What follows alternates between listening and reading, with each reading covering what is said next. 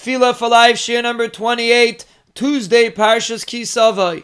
We are discussing the different words that we say in a bracha, and we are trying to raise awareness that we should be able to think and have kavana when we make the bracha, and thereby utilize the point of a bracha, which is that we should remind ourselves that HaKadosh Baruch Hu is in control of every detail of our life, and every single time we make a bracha, we have such an opportunity, and that is why Chazal gave us 100 brachas a day to constantly remind us of this important concept.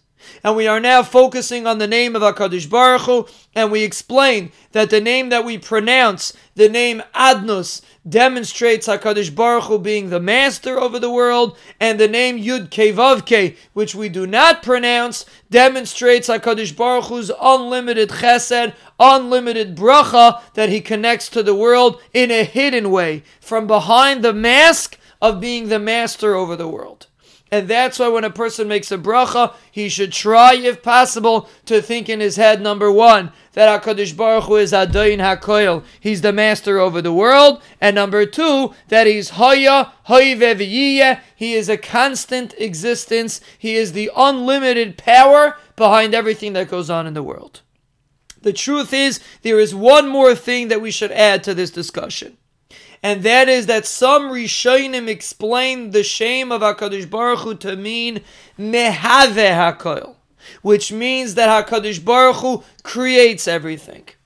So let's just explain what the idea is and how we can practically implement it in when we are making a bracha. There is a very important concept that we have to understand in Emunah and Bitachon. And the Mefarshim explained that although to us it seems that the world exists and HaKadosh Baruch Hu is constantly nurturing the world to enable it to have its continued existence, but the truth is that is not the way it works. The world does not objectively exist. HaKadosh Baruch Hu is constantly recreating the world every second.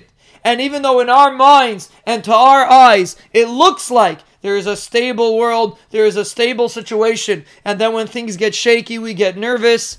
But if we would really know the truth, we would understand that there is nothing stable, there is nothing secure about this world.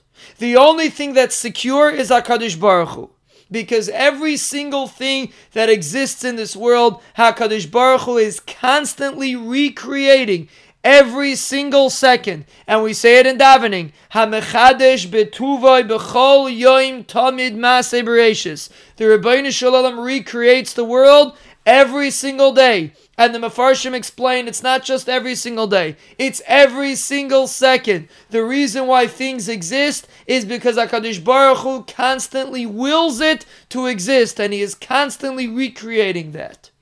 And that is the message of Mehave HaKoil, that the Rebbeinu Shalom is constantly recreating every part of this world.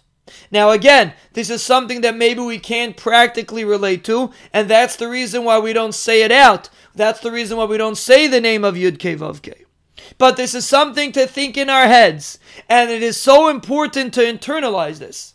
Because even though we seem to have a difficult problem, Rahman al-Islan, a person is sick, we have to remember that the only reason why he's sick is not because he was sick yesterday. Rather because HaKadosh Baruch Hu is constantly willing that he should be sick. And if HaKadosh Baruch Hu changes his will, so to speak, and he decides that he shouldn't be sick anymore, he won't be sick anymore. There is nothing objective over here. It is HaKadosh Baruch Hu constantly recreating the world.